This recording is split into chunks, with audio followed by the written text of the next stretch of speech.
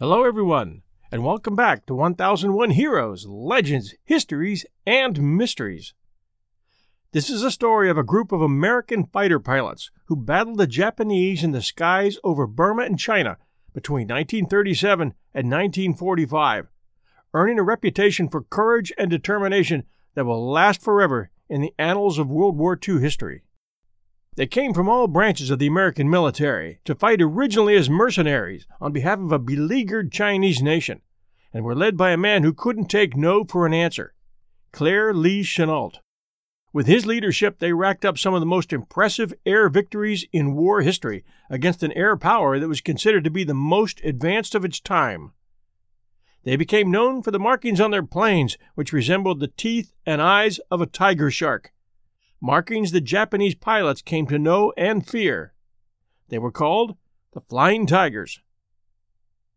For America, after the devastating Japanese attack on Pearl Harbor on December 7, 1941, and the news of the surrender of American and British forces in the Philippines, and the atrocities that followed, there was very little good news coming back to kindle the American spirit.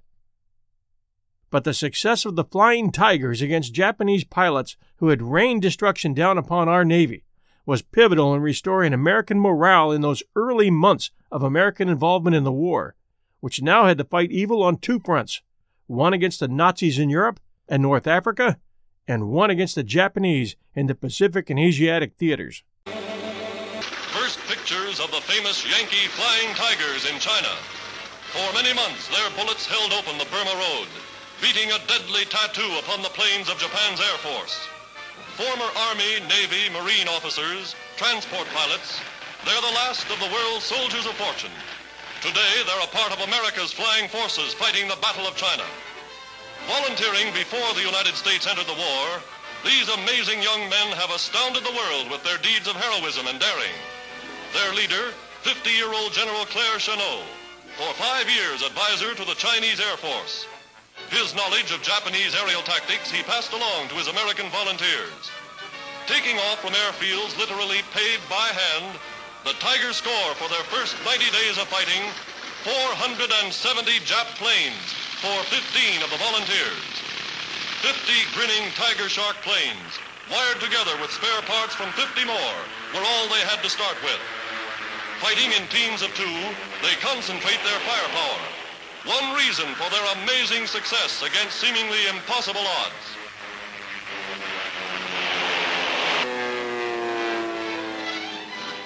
Their story takes place on the other side of the world, in China, during a time 83 years ago when China was a sleeping giant that hadn't yet begun to rise on the world stage, and the winds of war which had avoided it in the past were now burning hot on her eastern border, where her coastline and the city of Shanghai meets the East China Sea and look eastward toward the tiny island of Japan. In 1937, Japan might have been tiny, but her emperor's dreams of building wealth by conquering China and planting her rising sun flag throughout a wide expanse of the Pacific Ocean were real. And while her diplomats tended to friendly business with world powers under the banner of peace and prosperity, her military strength had been building for years secretly, building airstrips throughout the Pacific, fortifying islands with airstrips, with concrete bunkers and tunnels, building warships and fighter planes, seeking an unholy alliance with Nazi Germany, planning surprise attacks on the American Pacific Fleet at Pearl Harbor, in the Philippines, Burma, Australia and New Guinea, Singapore and the Dutch East Indies, and planting a network of spies throughout half the globe. To illustrate masked Japanese aggression in the years before Pearl Harbor, when Amelia Earhart and co-pilot Fred Noonan disappeared on their flight across the Pacific in July of that year, 1937, many researchers, including this host, strongly believe it was the Japanese who found them on Mealy Atoll in the Marshall Islands, and, having successfully prevented the U.S. search boats or planes to cover that area, which was now showing many new Japanese airstrips and fortifications in violation of their Pacific Agreement, picked them up, transferred them to Saipan, and eventually executed Fred and Amelia, while all the while telling the free world that they had searched everywhere but saw no sign of them. In history class, We're taught that World War II began with Germany attacking Poland in September of 1939. But it began much earlier, in 1937, with the first Holocaust, the rape of Nanking, the attempted genocide of the capital of China by the Japanese Imperial Army. I'm going to set the stage for the situation that existed in China in 1937 and build a case as to why China desperately needed to defend its skies to stall the Japanese attempt to crush its people and steal their country's resources. All of which prompted the formation of the AVG, the All Volunteer Group, which was the initial formation of the Flying Tigers. The war really began with the Japanese invasion of Shanghai, China, in August of 1937. This initial onslaught was done without warning or provocation, as the beginning of an effort by Japan to conquer the much larger China, to steal its mineral possessions, rob its wealth, and subjugate its people. Shanghai, located on the coast, was to come first, and it was bloody, hand-to-hand combat, and that was only decided in Japan's favor thanks to their naval power, which participated in a naval bombardment that decimated Shanghai. 50 years later, Shanghai would rise like the phoenix, recreating itself into one of the greatest cities in the world, and leading China toward a more open economy and future. But in 1937, it was hell on earth, and the start of World War II. The leader of China, Chiang Kai-shek, knew that when Shanghai fell, then Nanking, the capital city, just inland, would come next. But the Chinese army would be obliterated by the much more powerful Japanese Imperial Army. So he removed his army from Nanking, saving them to fight another day, and hoping that international diplomacy would prevent the Japanese from destroying the city and its people. But history teaches us words, laws, morality, social justice, and hashtag-style positive thoughts don't protect people from pure evil. Superiority in weapons and men on land, planes in the sky, and ships on the sea do. The Japanese troops, having brought Shanghai to its knees and now thirsting for blood, began to move en masse toward helpless Nanking, even then a city of nearly 1 million people, killing and raping every man, woman, and child on the way until they reached that capital city in December of 1937. It took them 6 weeks, but they managed to kill between 50,000 and 300,000 men, women, and children there, according to most accounts. Much evidence was destroyed by the Japanese in 1945, but pictures still exist, veterans' accounts still exist, and many of the people of China will never forgive.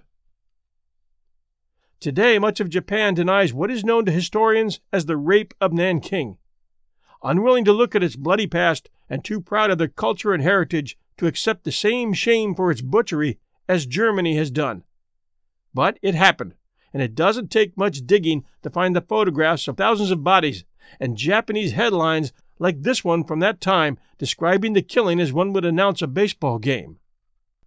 According to one Japanese journalist embedded with imperial forces at the time, quote, "The reason that the 10th Army is advancing to Nanking quite rapidly is due to the tacit consent among the officers and men that they could loot and rape as they wished."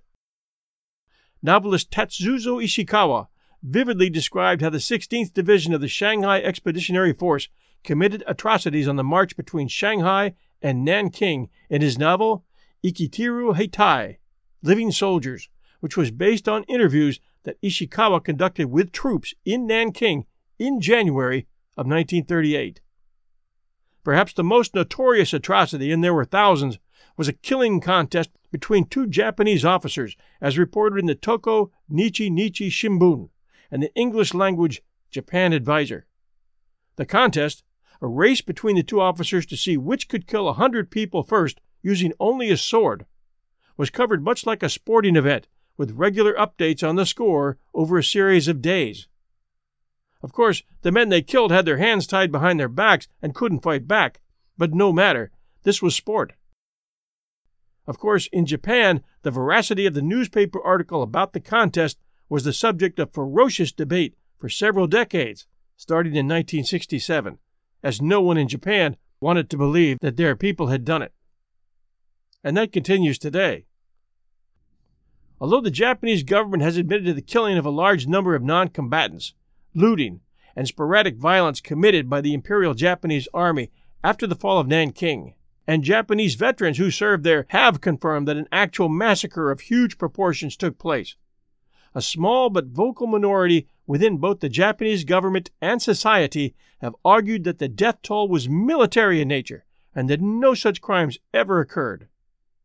Denial of the massacre and revisionist accounts of the killings have become a staple of Japanese nationalism. In Japan, public opinion of the massacre varies, but few deny outright that the event occurred.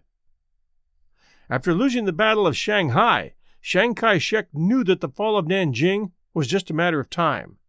He and his staff realized that they could not risk the annihilation of their elite troops in a symbolic but hopeless defense of the capital. To preserve the army for future battles, most of it was withdrawn. Chiang's strategy was to follow the suggestion of his German advisors to draw the Japanese army deep into China and use China's vast territory as a defensive strength. Discover why critics are calling Kingdom of the Planet of the Apes the best film of the franchise. What a wonderful day! It's a jaw-dropping spectacle that demands to be seen on the biggest screen possible. We need to go. Hang on. It is our time. Kingdom of the Planet of the Apes. Now playing only in theaters. Rated PG-13. Some material may be inappropriate for children under 13.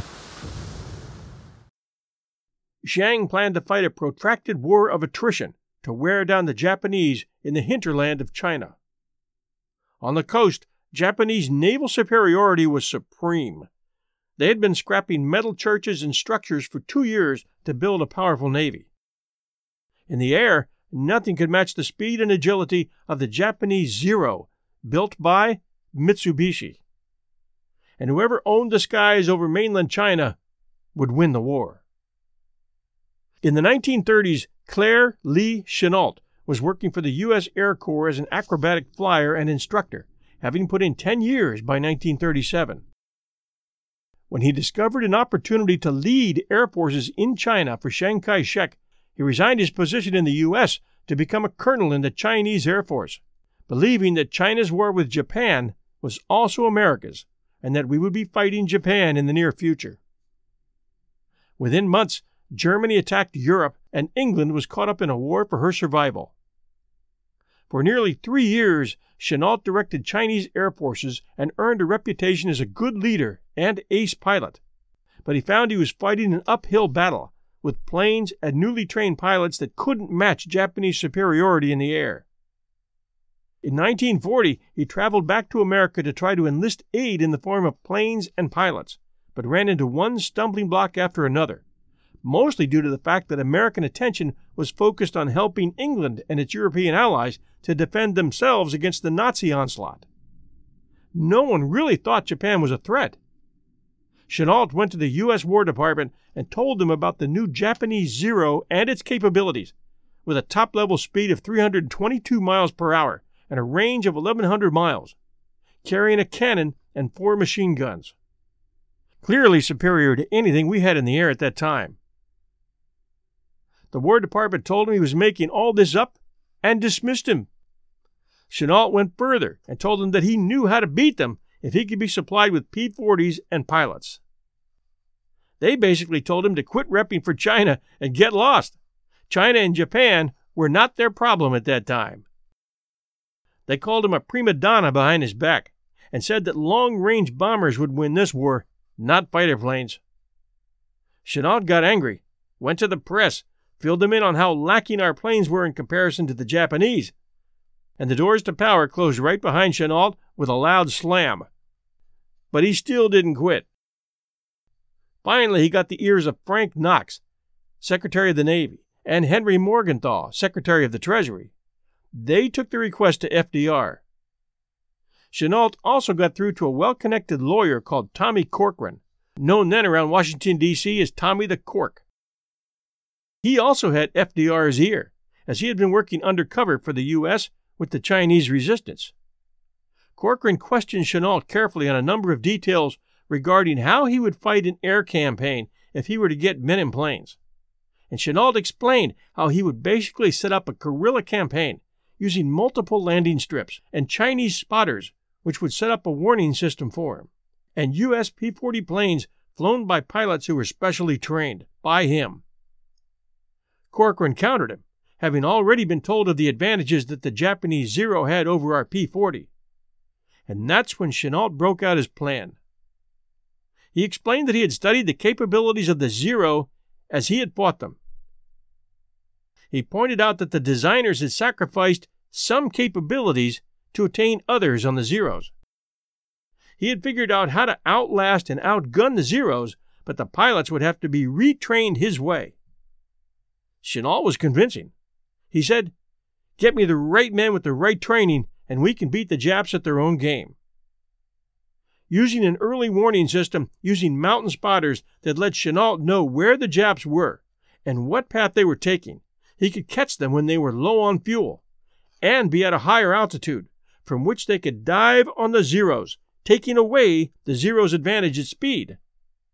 He would train his pilots to avoid the long turn that they were currently employing during their dogfights, a turn which opened them up to the guns of the Zeros, and instead, if they missed on the first dive, head straight back up in a gas-expending rise, the P-40s working with full tanks, the Zeros having expended a good portion of theirs by the time they arrived at the ambush point.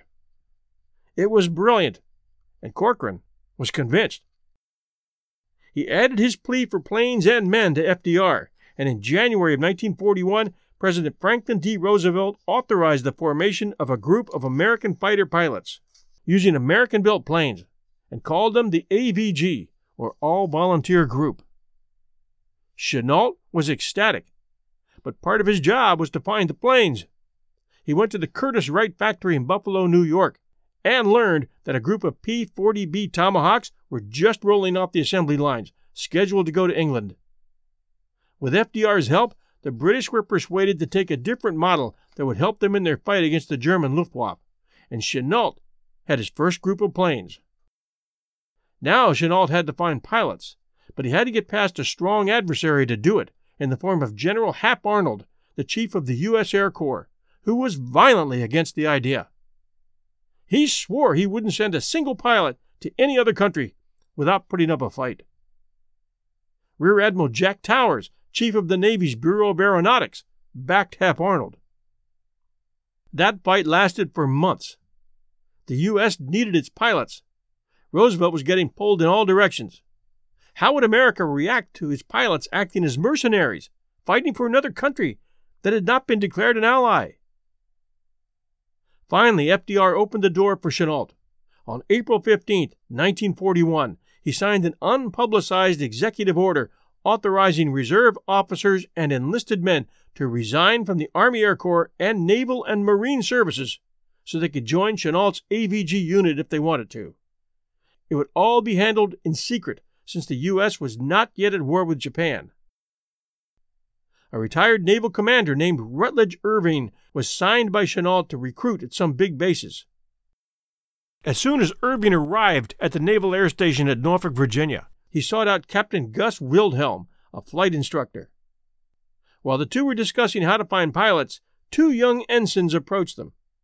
One was 6'3", slender, walking with a swaying roll. This was David Lee Hill, called Tex by all who knew him. I'd always wanted to get back to the Far East, and I was born in Korea. My father was a missionary there, and I heard him talk about Korea and talk about the Japanese. You know, he had a real problem with the Japanese occupied Korea at that time when I was born. And so I'd always wanted to get back over there. And so I actually, when I was in the Navy, I put in for a transfer to the Houston, which was a cruiser that was over there. And I'm glad it didn't go through because it was sunk. Trained in Burma, and of course when we went, moved from Burma into China, why, it was very primitive. You know, they're living the way they did 5,000 years ago. You know, people still binding feet. And there are very few vehicles, mostly ox carts. And of course I saw it when we landed, when we came in there. We got word that the Japs had just bombed Kunming. So the old man moved 2 squadrons up there. Well, this is when I first understood what the war is all about, because the Japanese had come in and had bombed right into the city. And there were many, many people dead, you know, civilians. I'd say maybe a couple of hundred. You know, kids with legs blown off and arms blown off. And so that's when I really realized what the war is all about. The other ensign was Ed Rector, 5 inches shorter than Hill, who had played football at college in North Carolina. Both were pilots in the Bombing 4 Squadron and had come off the USS Ranger. Yeah, we called him the old man, not to his face, but not out of any kind of disrespect, actually kind of out of reverence, because to us he was an old man at the time. But yeah, he liked to pitch the ball games, and they liked to let him win. But Chennault had fragile health. Yeah, of course he smoked too much, and he died of lung cancer, but he was very fragile at times, and he had pneumonia a couple of times when we were there, and he spent a fair amount of time in the hospital. And then we didn't see a lot of him because he spent a lot of time up in Chongming on the political side of it, meeting with the General Ismo and the Madam. But I don't know of anybody out there who didn't like the old man. And I think because he had been a school teacher, he could handle these immature people, you know, myself excluded, of course. But and no matter what problem you had, he'd work an answer out for you. We had a man who went down there, who was a Marine captain, and after the first couple of live bullets started flying around, he went and told the old man he didn't want to fly combat. So the old man gave him a job on the staff. We had another pilot who, when a couple of guys got killed in training, said he didn't want to fly combat. The old man gave him a job. He said he didn't want to go home, but he didn't want to fly combat. And so the old man gave him a job as an operations officer, you know. So he would always do anything that he could to try to give you an answer. You could go see him anytime you wanted. He was open to anybody that had a problem, and I think that was another thing that liked him. And he was a good leader. Everybody liked him. He had that feeling that most of the guys would just do about anything he asked. Irvine took them to his office and pulled down a map showing the Burma Road, connecting the last lifeline to China, and said, "Men, we're going to need help patrolling this road." Tex Hill looked at him and said, "What's this all about?" Irving answered, "Chennault wants men to fight for China." Hill's eyes opened up. He'd been born in Korea. And Rector was just as eager, always having had an interest in the Far East. And he'd heard rumors about Chennault, good ones. Irving explained the pay. They would have to resign from the AAF. Pilots would be paid $600 a month, which was huge back then. Flight leaders $675 and squadron leaders $750. A bonus of $500 would be paid for each Jap airplane shot down. After their 1-year contract expired, they could rejoin the Army Air Force. And Roosevelt had green-lighted it. Ed and Tex signed up, and a lot of men followed quickly. By July 11, 1941, 150 pilots and ground workers were sailing on a course that would take them from San Francisco to Honolulu to Java to Singapore to Rangoon, Burma. Within a week, life as they knew it would disappear as they were introduced to jungle heat, constant rain, rotted vegetation, mosquitoes, and a host of deadly critters carrying stings, bites, and all kinds of sickness. For that reason alone, they couldn't wait to get their planes in the air. Training began at Tungo at 6 a.m. every morning with Chennault, who had earned the nickname Old Man, and Leatherface from their recruits, standing at a blackboard and outlining their responsibilities and the moves they would need to make to stay alive against more experienced pilot operating better, faster planes. They heard him say, "You will face Japanese pilots who are superbly trained in mechanical flying.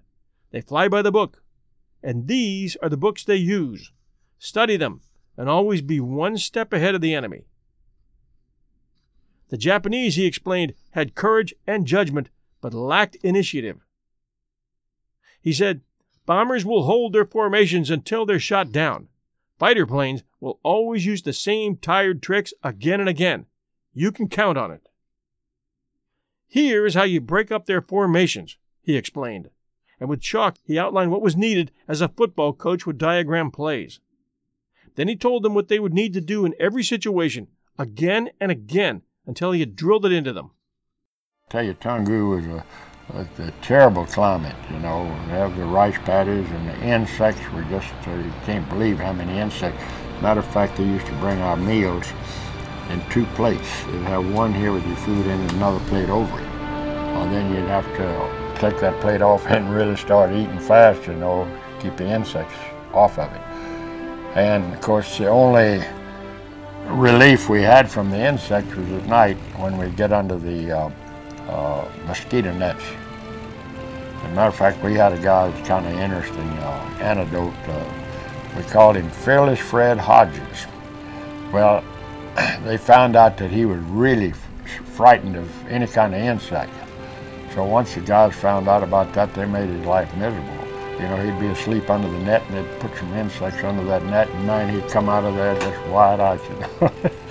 Well, we didn't know. It's just typical jungle weather, you know. It's just really very humid and hot and humid, which is real bad. We'd get up very early in the morning to train, you know, about daylight, and we'd go through our training because the heat was just almost unbearable. And we were about 8 miles away from the little town of Taungoo. We were at this airport about 8 miles away.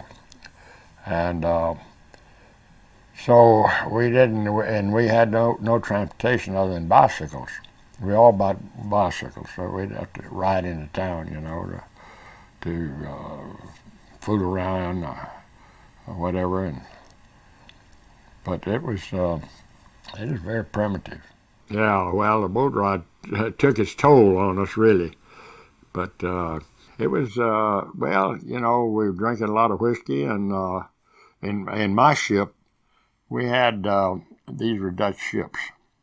And in my ship, we had about half missionaries and half AVG people.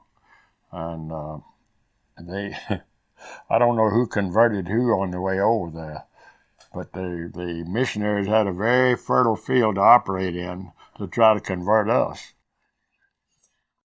He explained that the P-40 had a number of weak points. It was heavily armored, which was a good point, but that armor made it climb slowly, and it was sluggish in turns. But, he said, you can use that weight to your advantage.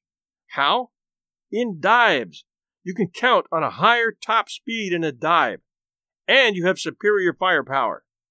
But the Jap fighters have a higher ceiling and better maneuverability. You can't dogfight them. Use your speed and diving power to make a pass, shoot, and break away. Run. We learned how to do it correctly, and then we were pleased that our tactics had proven themselves effective, and we made sure that every fighter pilot that came into China after that knew how to employ those tactics. When we heard about what was happening everywhere else, the Japanese were shooting down planes everywhere because the P-40s that were out in the Pacific, they were trying to turn, as I indicated earlier. So we said, well, my God, we learned how to do it correctly. And then we were pleased that our tactics had proven themselves effective, and we made sure that every fighter pilot that came into China after that knew how to employ those tactics against the Japanese for the rest of the war. VJ Day came, and subsequent to that, in those years remaining of the war, destroyed 575 Japanese aircraft right up to the end of the war. And out of that, there were 53 fighter aces. And by the way, the 296 AVG planes destroyed by the AVG, there were 16 fighter aces that emerged from that effort, 10 or more victories. I was present with Chennault. Remember, I stayed on. I was commander of the 76 Fighter Squadron, the 23rd Group.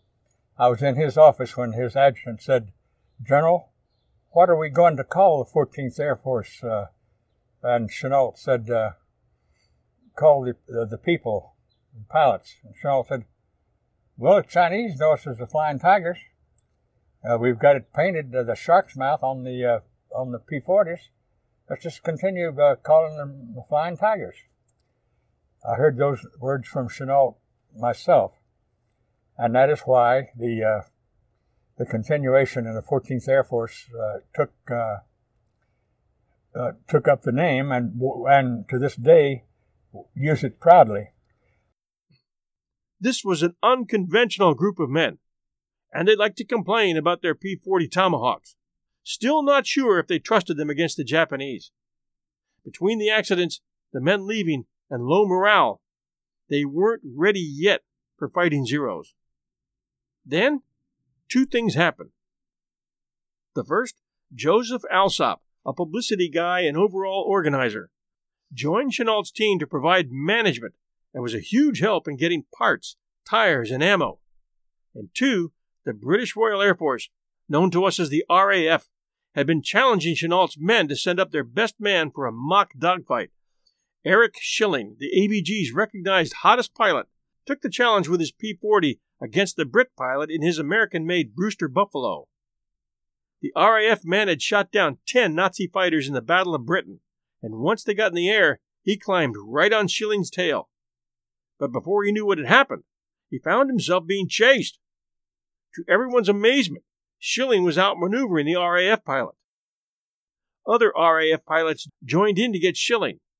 With the same moves, Schilling claimed mock kills on every one of them. Everyone who was there witnessed the show. Respect for the P-40 Tomahawks shot up like a hockey stick-style climate change graph. They discovered one more thing that November of 1941.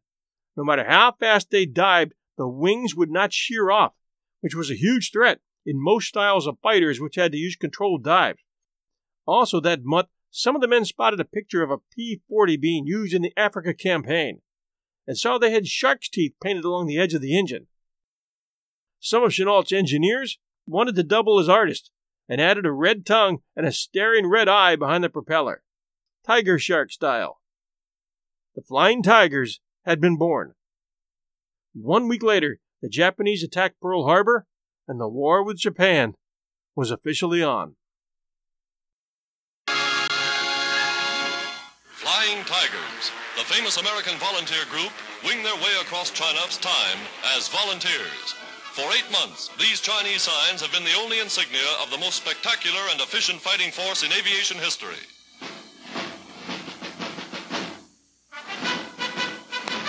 Now, wearing the emblem of their native land, the U.S. Air Force, they become regular officers with American flying forces fighting in China. A Jap flag for every plane shot down. 200 in less than 4 months. Leader of the volunteers, Brigadier General Chennault, now promoted to command all American flying forces in China. Here he outlines the field of operations. With flags and souvenirs, a grateful Chinese people pay simple tribute to the airmen who have done so much to clear the skies over their embattled land.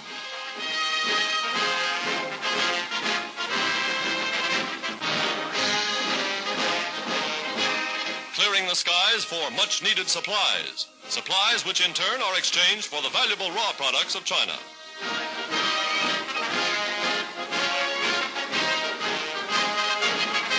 Losing no time, the new command plots the strategy of attack. By an elaborate far-flung system of Chinese listening posts, word is flashed, Japanese planes on the way, and the red ball goes up over the field. Signal for pilots to take to their ships. The Flying Tigers going into action for the first time in the uniforms of Uncle Sam.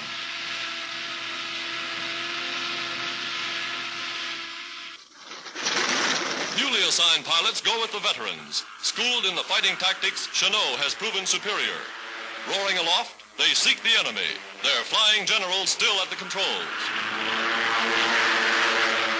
The new American Air Force over China, carrying on the tradition of the famous Flying Tigers. I was with Chennault when we got the word of Pearl Harbor. I was seated with him at breakfast. And I could see when we got the news, a radio operator came into the dining room at 7:30 in the morning, and he was, I could see a glint. You know, Chennault did not have eyes, pupils like you and I.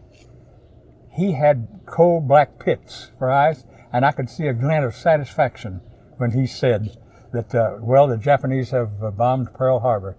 I could see just a glint of saying, well, we're at those so-and-sos now. We're free to do anything we want. The day after the devastating Japanese surprise attack on Pearl Harbor, December 8, 1941, the Philippines were attacked. Although MacArthur's forces there had been warned to be on alert and were in the sky patrolling starting that dawn, they all returned to Clark Field at the same time for lunch. As soon as the skies were clear, Japanese bombers and fighters filled the empty void.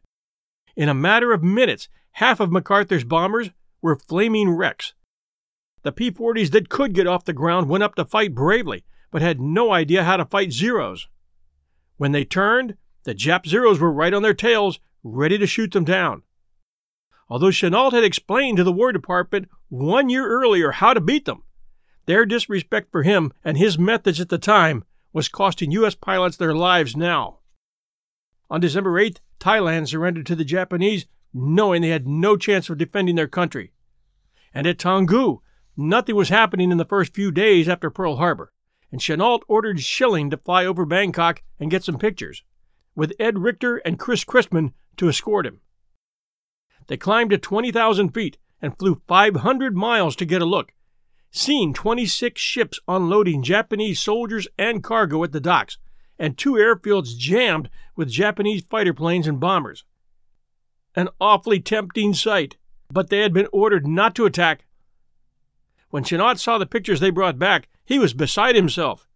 If he had received the bombers he had asked for, he could have stopped the Japanese in their tracks, inflicting heavy damage on their air power. But he had nothing. He cabled Washington, asking them to send anything that could carry bombs. But they replied, "Sorry, we've got our hands full." Chennault knew that these Jap forces now in Thailand would be able to rain destruction now on Rangoon and Singapore. Later that day, he received news that the powerful British fleet in Singapore had been practically wiped out within an hour's time. That was the heart of the Allied defense in that region. The British wanted us all to go down to Rangoon, but Chennault and Chiang Kai-shek didn't want any part of that, but they did work out a deal where the 3rd Squadron went to Rangoon, and then a few days later, it was on the 18th, our 2 squadrons, 1st and 2nd, moved up to Kunming. And they had bombed Kunming before. Kunming was bombed quite frequently. They used to kind of run it as a training mission for the Japanese. On December 12th, he sent a squadron to Rangoon to help there, and immediately sent 2 more squadrons and all his combat staff to the ancient walled city of Kunming, which the Japanese were now attacking. If he needed a landing strip, the Chinese were incredible in putting them together. The steep, rugged peaks of the Himalayas surrounded his AVG airfield 3 miles outside of Kunming. Here, at least, the Chinese had a good early warning system set up that could warn him of approaching Japanese planes. Chinese Colonel Wang Shu-ming, whom they called Tiger Wang, had set up an excellent system using Japanese captives who had formerly been communications officers before they'd been shot down and captured. Now they were being put to good use and could provide the number of incoming planes, their altitudes, and their destination.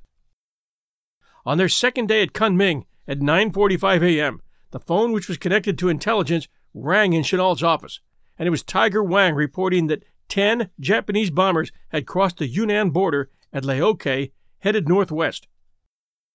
They were twin-engine planes that had left Hanoi at 9:30, course northwest at 8,000 feet, and climbing. Objective, Kunming. Every village in China had a da-da-da-dit, what they call CW.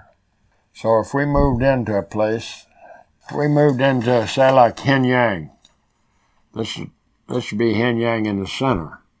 Then on the map, we draw concentric circles on out to 300 kilometers. So the villages, you know, they're not sophisticated. All they had to do was say, I hear something, or I see something, or whatever. And so when they say whatever they saw or heard, you put a flag on that village.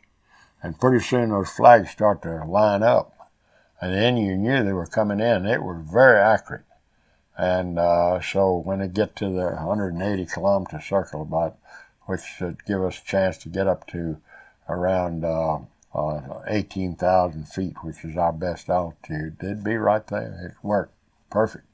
And it also was used to if you got lost, you could go down over a village. You didn't know where you were. You see a village down there, and you go down and you shoot a short burst over there with your gun. That information will go right back to your base. Well, you don't know where you are, but the base then knew where you were, and then he could give you a vector heading, you know, and bring you back. Simple deal, but it worked. A few minutes later, word came from a spotter 180 miles away that the bombers had just flown past, headed for Kunming. A red canvas ball was raised to the top of the airstrip's warning mast, and the pilots grabbed their heavy suits and parachutes and ran for their planes.